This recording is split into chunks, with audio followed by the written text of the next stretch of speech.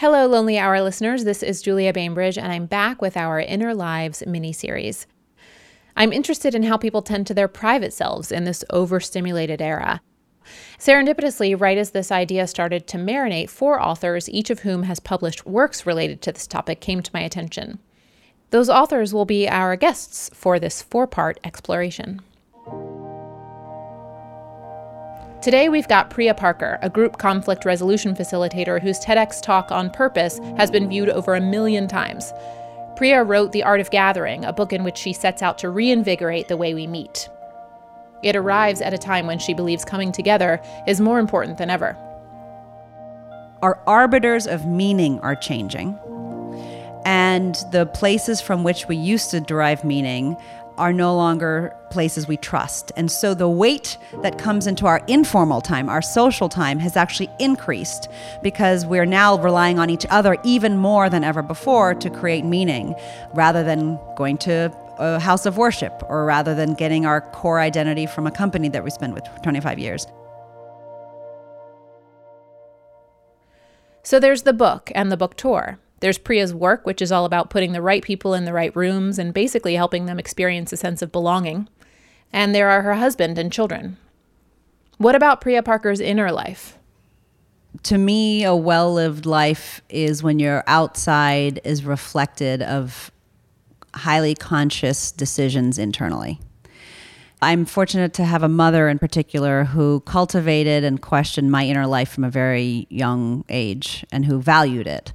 So growing up, and I grew up in these 2 homes because my parents were divorced and they had joint custody, but in my mother and stepfather's home for a series of years, when I would wake up and go downstairs and have breakfast, the first question they would ask me is, what did you dream about?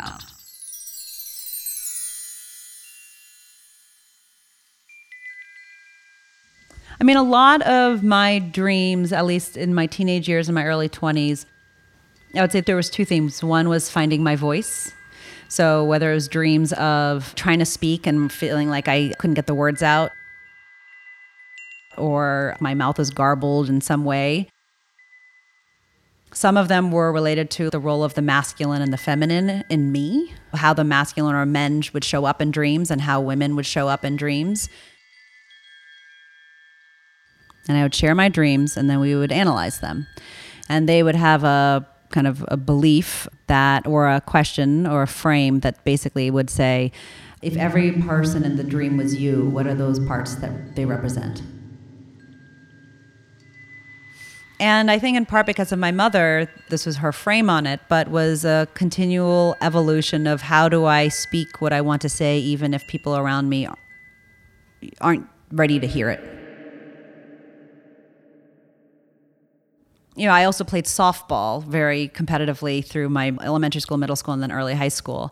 And a huge part of my softball development was not only my prowess as a pitcher or a catcher or my willingness to call plays or shape the team in various ways strategically, but was also a willingness to literally like yell cheers from the dugout. Softball is a very vocal sport.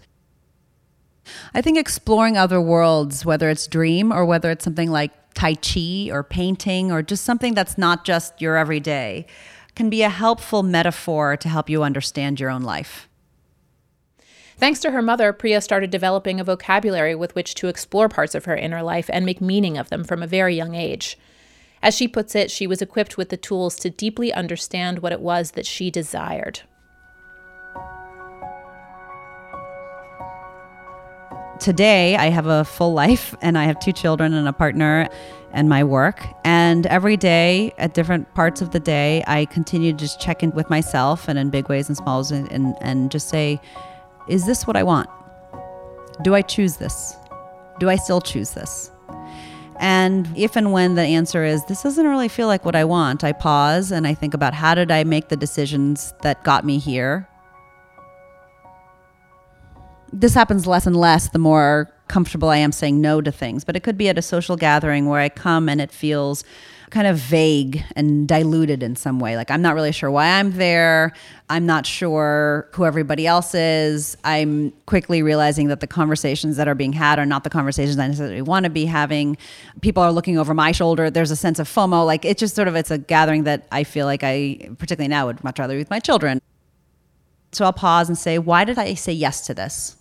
And in most contexts right now, if I say yes to something I don't totally want to go to, it's usually out of obligation or loyalty to a specific person. So then I pause and I think, I care about this person.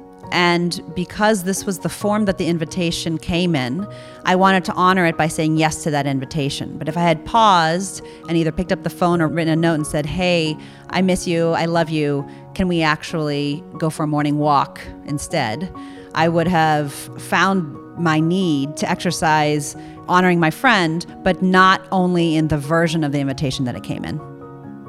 And I think friends and particularly elders that I know who have created a life that they thought they chose and ended up in a place they didn't want was because they believed that decisions they made were unreversible. And so I've just been very conscious to continue to say, do I want to live here? All the way to with my husband, I like, do we want to live in the city? And almost thinking about renewing your vows to a decision that you made, not every day, but maybe every 3 years, every 5 years, to just check in and be like, this is the life that we've chosen. Is it one we still want?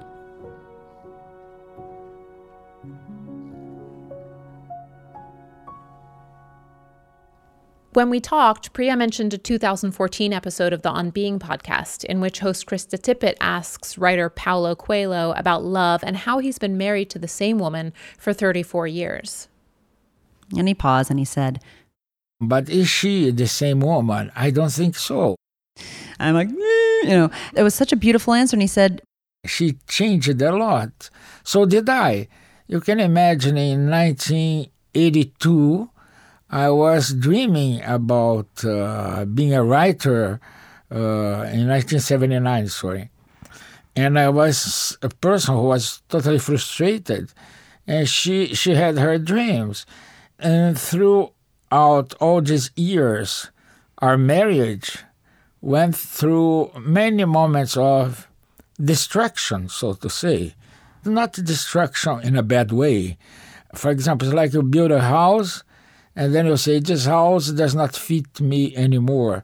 So let's reorganize, but let's continue to live here. We don't need to move because I love you and you love me. So let's reconstruct this house. And he was using it as a metaphor, but what I loved about that example was we are all evolving both individually and in relationship. And often the decisions that we make outlive or don't outlive the way we change. And so a huge part of how I consciously live is to just make sure at different moments, sometimes casually, sometimes much more intentionally, is, do I choose this life?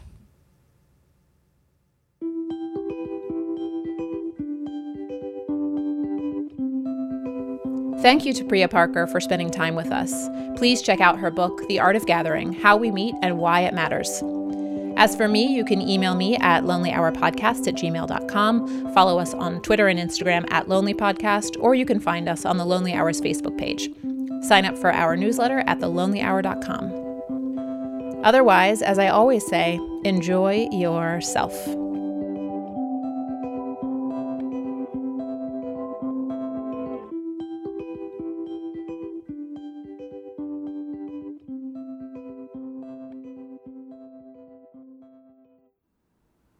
This episode was produced by me, Julia Bainbridge, and mixed and sound designed by Keith J. Nelson.